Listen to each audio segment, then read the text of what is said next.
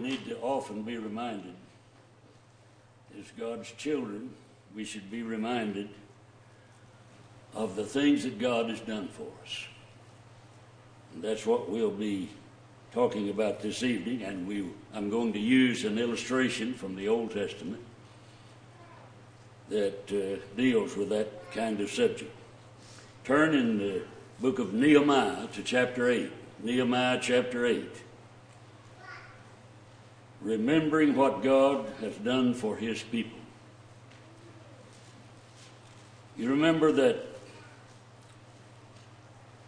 the children of Israel, children of Judah especially, were carried into Babylonian captivity. They spent 70 years in that captivity. And then under the leadership of Zerubbabel, in 538 BC, the first wave of those people, of the people of Israel, people of Judah, returned to their homeland, the land of Palestine. And their objective in that was to rebuild the temple that had been destroyed when Nebuchadnezzar conquered the city and carried the people of Israel off to captivity. So now they have returned, and Ezra and Nehemiah write about that. Ezra and Nehemiah were associates with each other. They spent some time together back at the homeland, back in Jerusalem and in Palestine.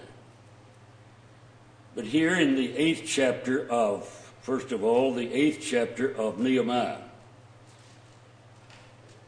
we're told that all the people gathered together as one man in the open square that was in front of the water gate, and they told Ezra the scribe to bring the book of the law of Moses, which the Lord had commanded Israel.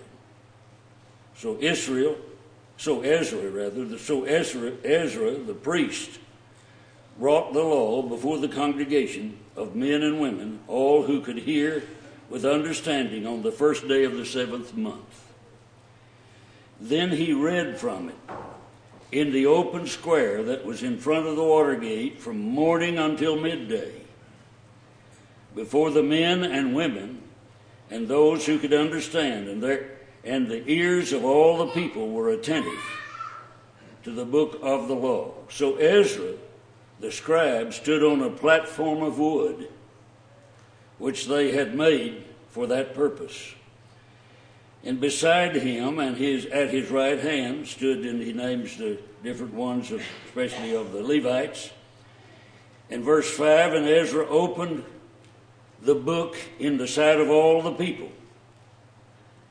for he was standing above all the people, and when he opened it, all the people stood up.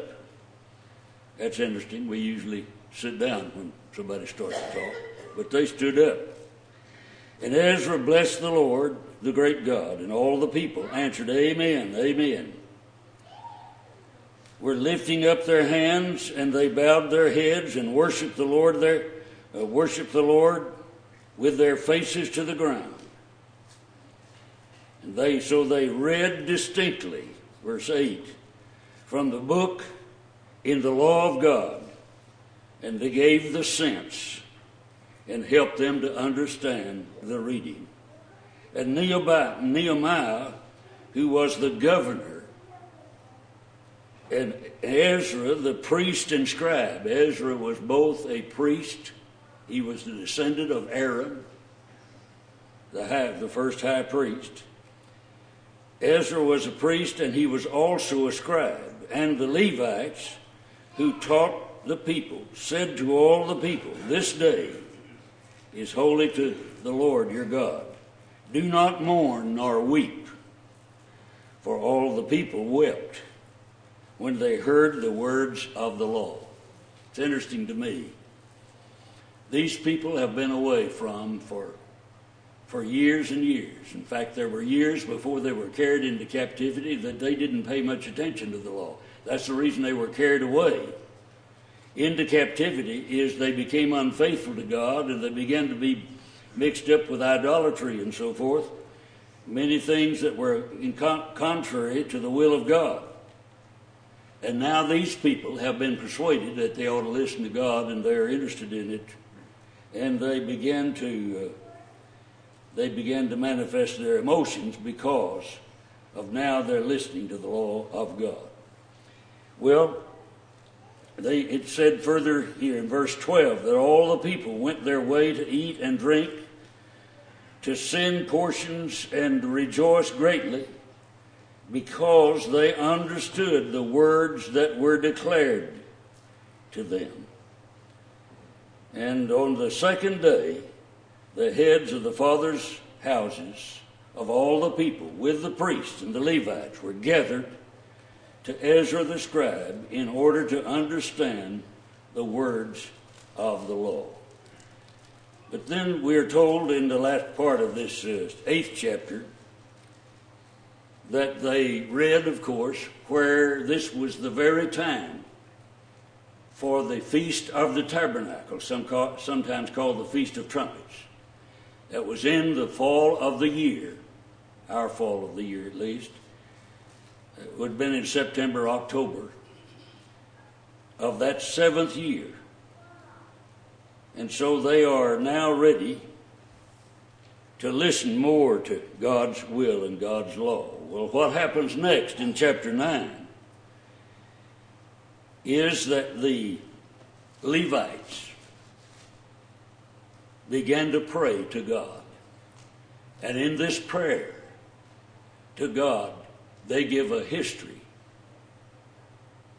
of what God had done for the people of Israel, for the people of Judah.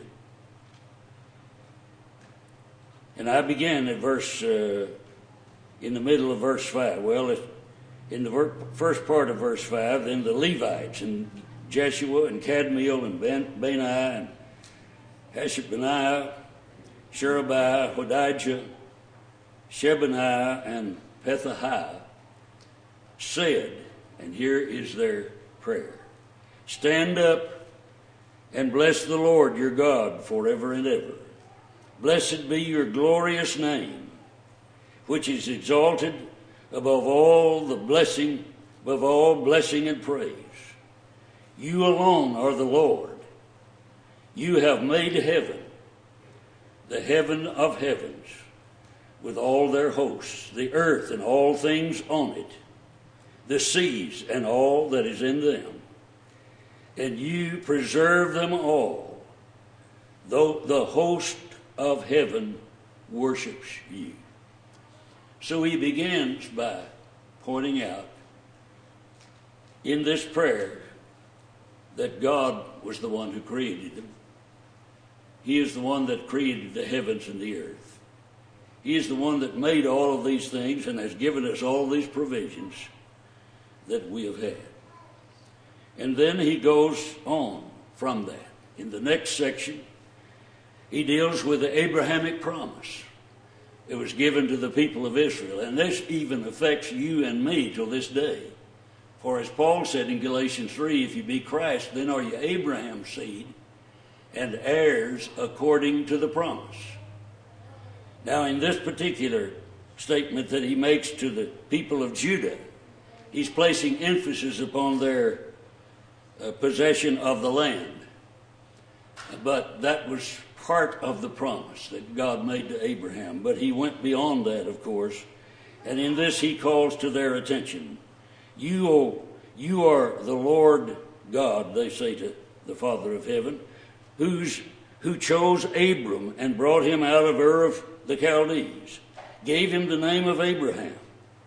You found his heart faithful before you, and made a covenant with him to give the land of the Canaanites, the Hittites, the Amorites, the Perizzites, the Jebusites, the Girgashites, to give it to his descendants. You have performed your word. You have performed your words, for you are righteous. Notice what he's talking about. He's talking about the land promise. And they say to God, you have performed your word. There are people to this day that say that God has never given the nation of Israel that land.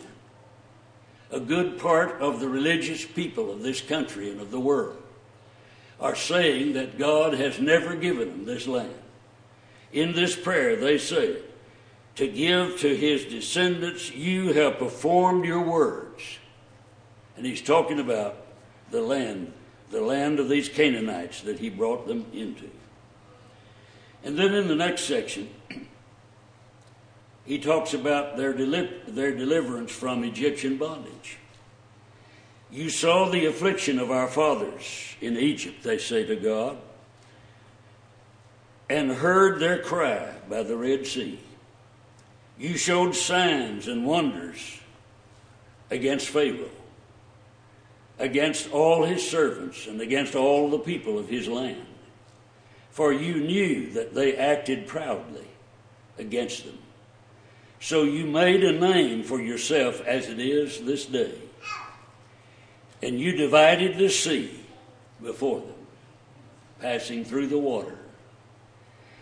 So they went through the midst of the sea on dry land, and their persecutors you threw into the deep, as a stone into the mighty waters. One of the passages we talked about in the study this morning in Bible class was, by faith, they, the Israelites, passed through the Red Sea as by dry land. The Egyptians, attempting to do so, were drowned. Why the difference? It says, by faith, Israel marched through. How does faith, why was there a difference between Israel and the Egyptians? Well, God told the Israelites to march through. He didn't tell the Egyptians. Faith comes by hearing God's word.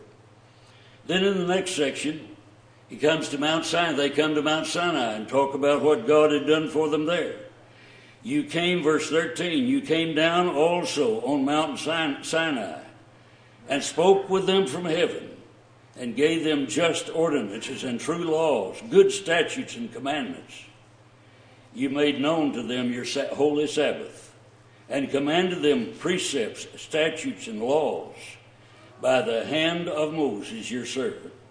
You gave them bread from heaven for their hunger and brought them water out of the rock for their thirst, and told them to go in and possess the land which you had sworn to give them.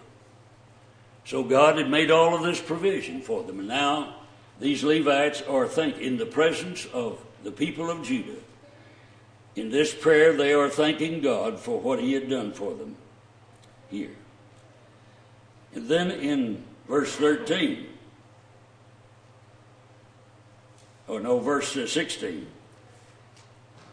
but they and our fathers acted proudly, hardened their necks.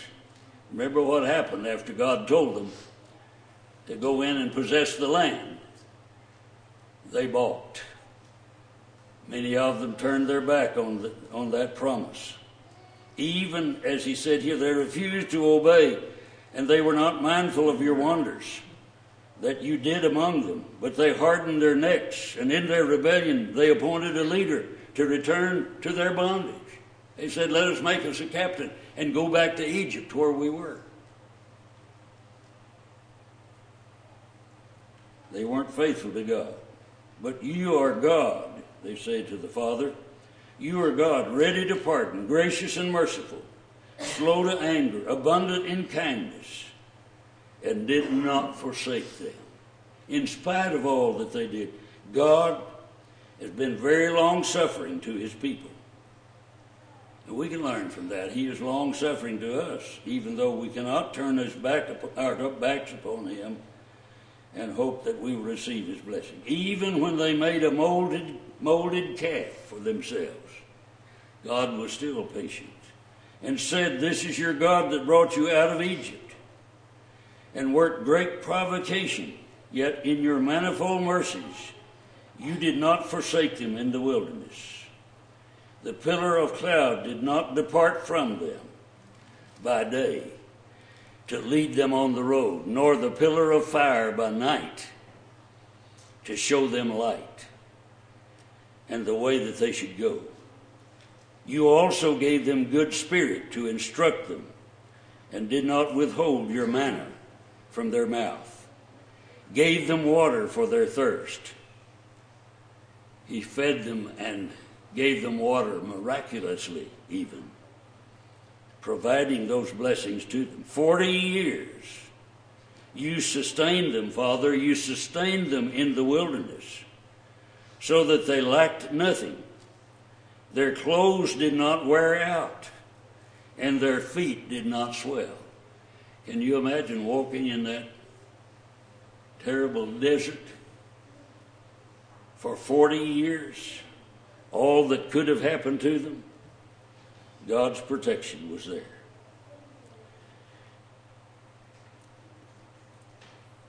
And then he reminds them further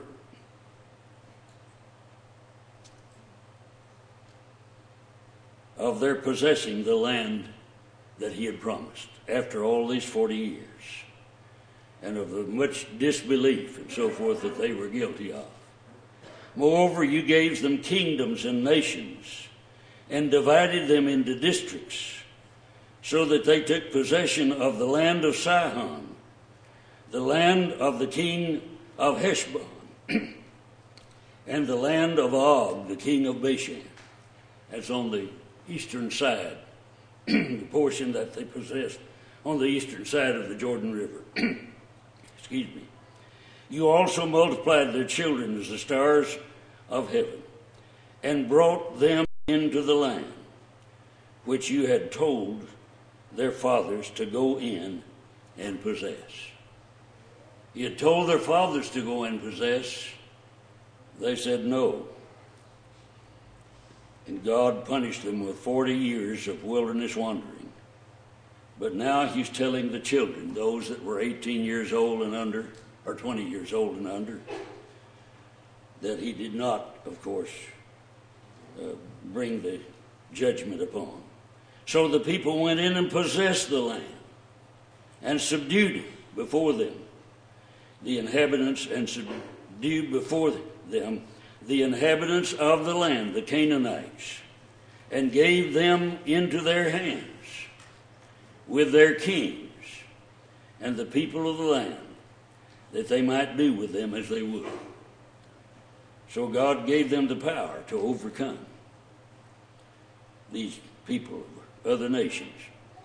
And they took strong cities and rich land, and possessed houses full of all goods, cisterns already dug, vineyards, olive groves, and fruit trees in abundance. So they ate and were filled and grew fat, and delighted themselves in your great goodness. Oh, they enjoyed the blessings that God had bestowed upon them. But what was the result of that? Nevertheless, when you have that word nevertheless, you better watch out. Something is not good. Nevertheless, they were disobedient. Even after God did all of this for them, they went back into rebellion and rebelled against you. Cast your law behind their backs, and killed your prophets who testified against them, to turn them to yourself, and they worked great provocation. One example we could think of the trouble they gave Jeremiah. Even putting him in a dungeon one time, in deep mud, in a well, a water container. And he thought he was going to die there. But God arranged for his being delivered from that. Therefore, you delivered them into the hand of their enemies because of this disobedience and unbelief, who oppressed them. And in the time of their trouble, when they cried to you, you heard from heaven, and according to your abundant mercies, you gave them deliverers who saved them from the hand of their enemies. What's he reminding them of here? The period of the judges. 15 judges from Othniel to Samuel. And over again,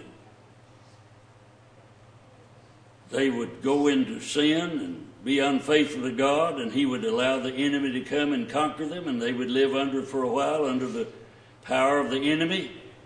They would start crying for help, and God would send them a deliverer called Judges,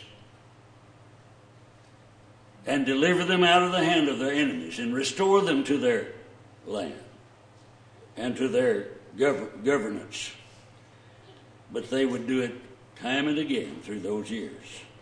And God suffered with them all through those years. But after they had rest, they again did evil before you. Therefore you left them in the hand of their enemies, so that they had dominion over them. That's what we were just talking about.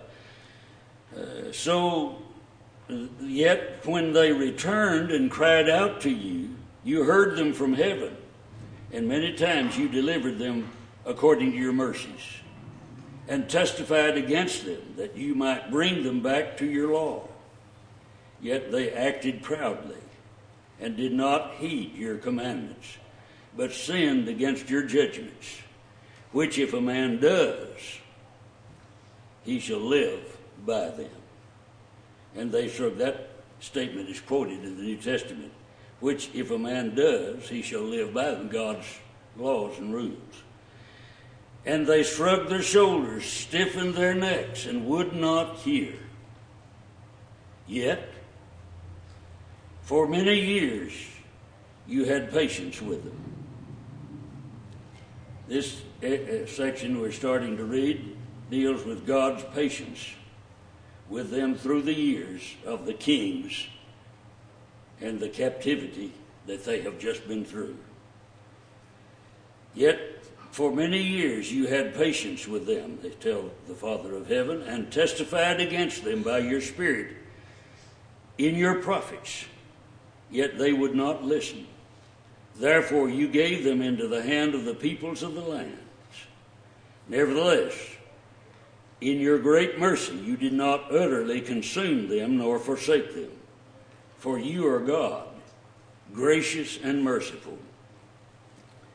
Now therefore our God, the great, the mighty, the awesome God, who keeps covenant and mercy, do not let all the trouble seem small before you that has come upon us, our kings and our princes, our priests and our prophets, our fathers, and on all your people, from the days of the kings of Assyria. This gets down now to the time of they begin to be carried away into captivity. Remember, Assyria carried the northern kingdom away into captivity. However, you are just in all that has befallen us. What do they mean? What did they mean by that in the prayer? They're acknowledging to him, what happened to us was not your fault, Father. It was our fault.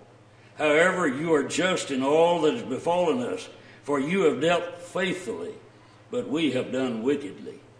Neither our kings nor the princes, our priests nor our fathers have kept your law, nor heeded your commandments and your testimonies, with which you testified against them. For they have not served you in their kingdom, or in the many good things that you gave them, or in the large and rich land which you set before them, nor did they turn from their wicked works. And he has reminded them in all of this of the captivity and the much suffering that they went through the years. But these Levites that are conducting this prayer, they are reminding the people that the fathers and those who went before them, and even many of those that are listening at the moment, were guilty of being the reason why they've suffered all of these things that they have suffered, and yet God has given them opportunity, even now, to repent further. So in this last part, we're near the end here of chapter 9, and that's where we're headed tonight. Here we are, they say, servants today, and the land that you gave to our fathers, to eat its fruit and its good things.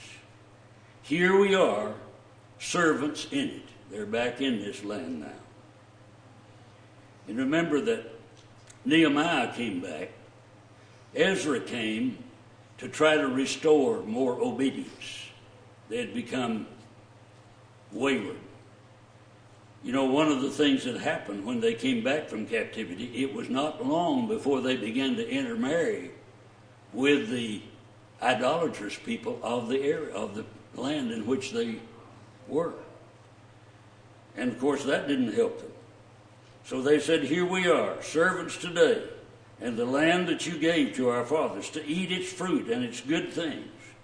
Here we are, servants in it, and it yields much increase to the kings you have set over us because of our sins.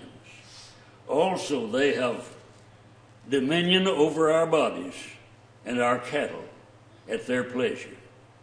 And we are in great distress. It appears to me that they're even acknowledging in that statement that the reason they got in trouble was because they asked for a king, when God was their greatest king, the greatest king that they could ever hope for. And because of all this, we make a sure covenant and write it. And our leaders and our Levites and our priests seal it. What are they doing? They're making a commitment. They're praying that the people are going to make this commitment and seal it, that they're going to be faithful to the God of heaven. I think this in their sight in that day was a very important time when these leaders of the priests and the Levites began to really emphasize to the people who had returned from captivity how important it was to listen to God, to obey his statutes, to obey his laws. The reason they had gotten in trouble was because of their turning their back upon what God commanded them to do. And so they were rededicating themselves to the service of God. And we saw that in the attitude they had toward the reading of the law. They weren't asking to be liberated from the law. They were listening. Long hours. And it continued. The reading of the law continued daily. The public reading of the law. And they were weeping and at the same time rejoicing that they could hear these words. So they're recognizing, at that time at least, they were recognizing the importance of it. And as Ezra and Nehemiah and the Levites reminded Judah of what God had done for them, we need to be reminded often of what God has done for us. This would include the teaching and the preaching and the gospel in the New Testament of what God has done through his grace for us and through Jesus Christ. But it should emphasize to us the importance of our being willing to obey, have the faith to live the kind of life that God teaches us to live through his word. What he has commanded us to do. Be reminded of the things that we read in Matthew, Mark, Luke, and John. The life of Christ and his birth, his life here on earth, and then his suffering of the death on the cross and being resurrected from the dead and ascending to the right hand of the throne of God, and God fulfilling his promise through this one to establish the throne of David, God's throne that David had occupied in the past. Only it would be changed from an earthly throne to a heavenly, to a spiritual throne, referred to in Hebrews 7 as the mountain and Isaiah as the mountain of the Lord's house. But in Hebrews 12, you've come unto Mount Zion, the city of the living God, the heavenly Jerusalem, to the general assembly and church of the firstborn who are enrolled or registered in heaven, and to God, the judge of all, and to the spirits of God. And the spirits of God is, of course, brought alive. And in that he said, see that you do not refuse him who speaks from heaven. That's verse 25 of Hebrews 12.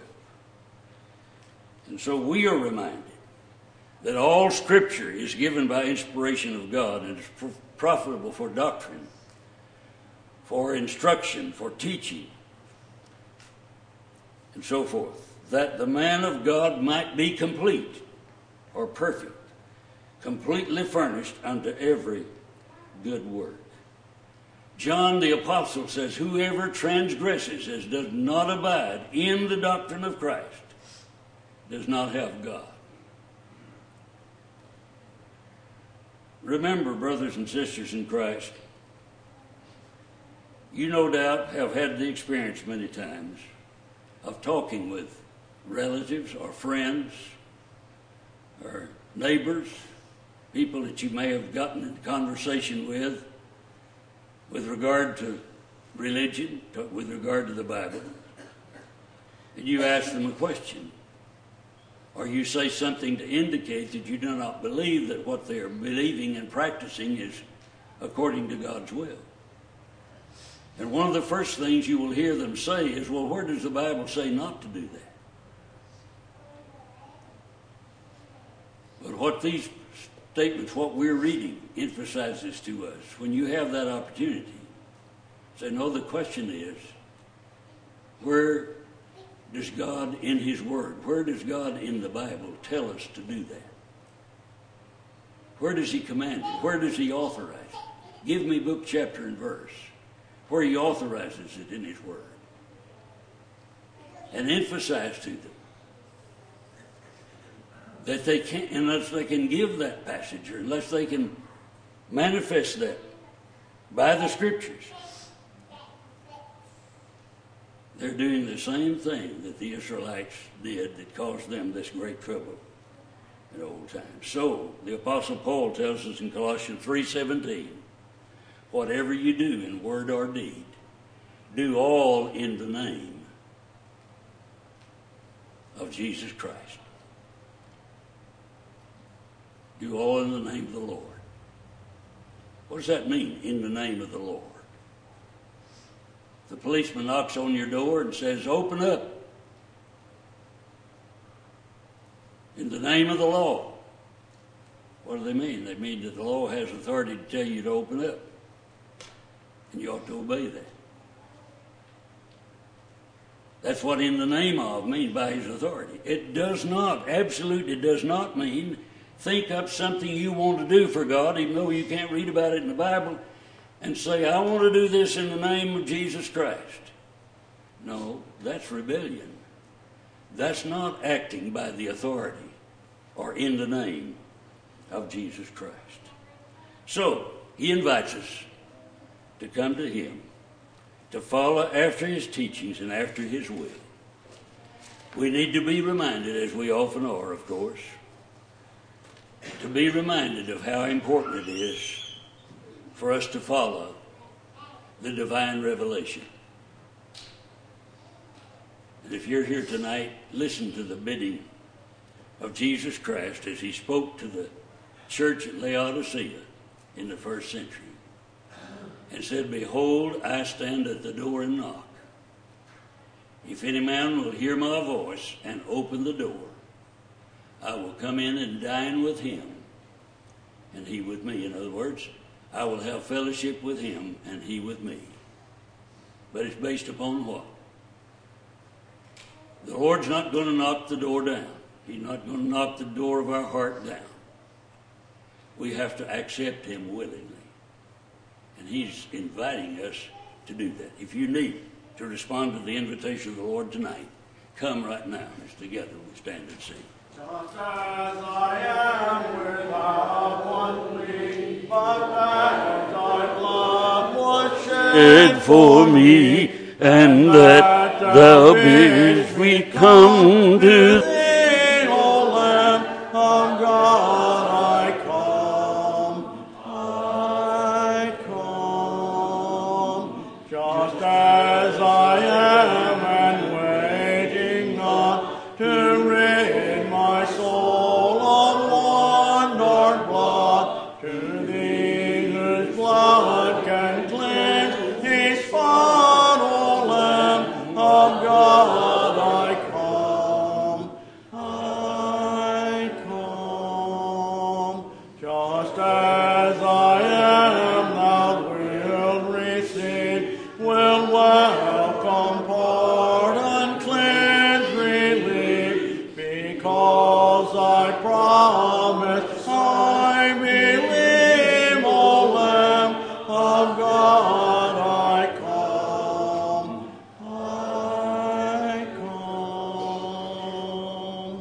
Be seated, please. Does anyone come in that needs to partake of the Lord's Supper? All right, be seated and Richard.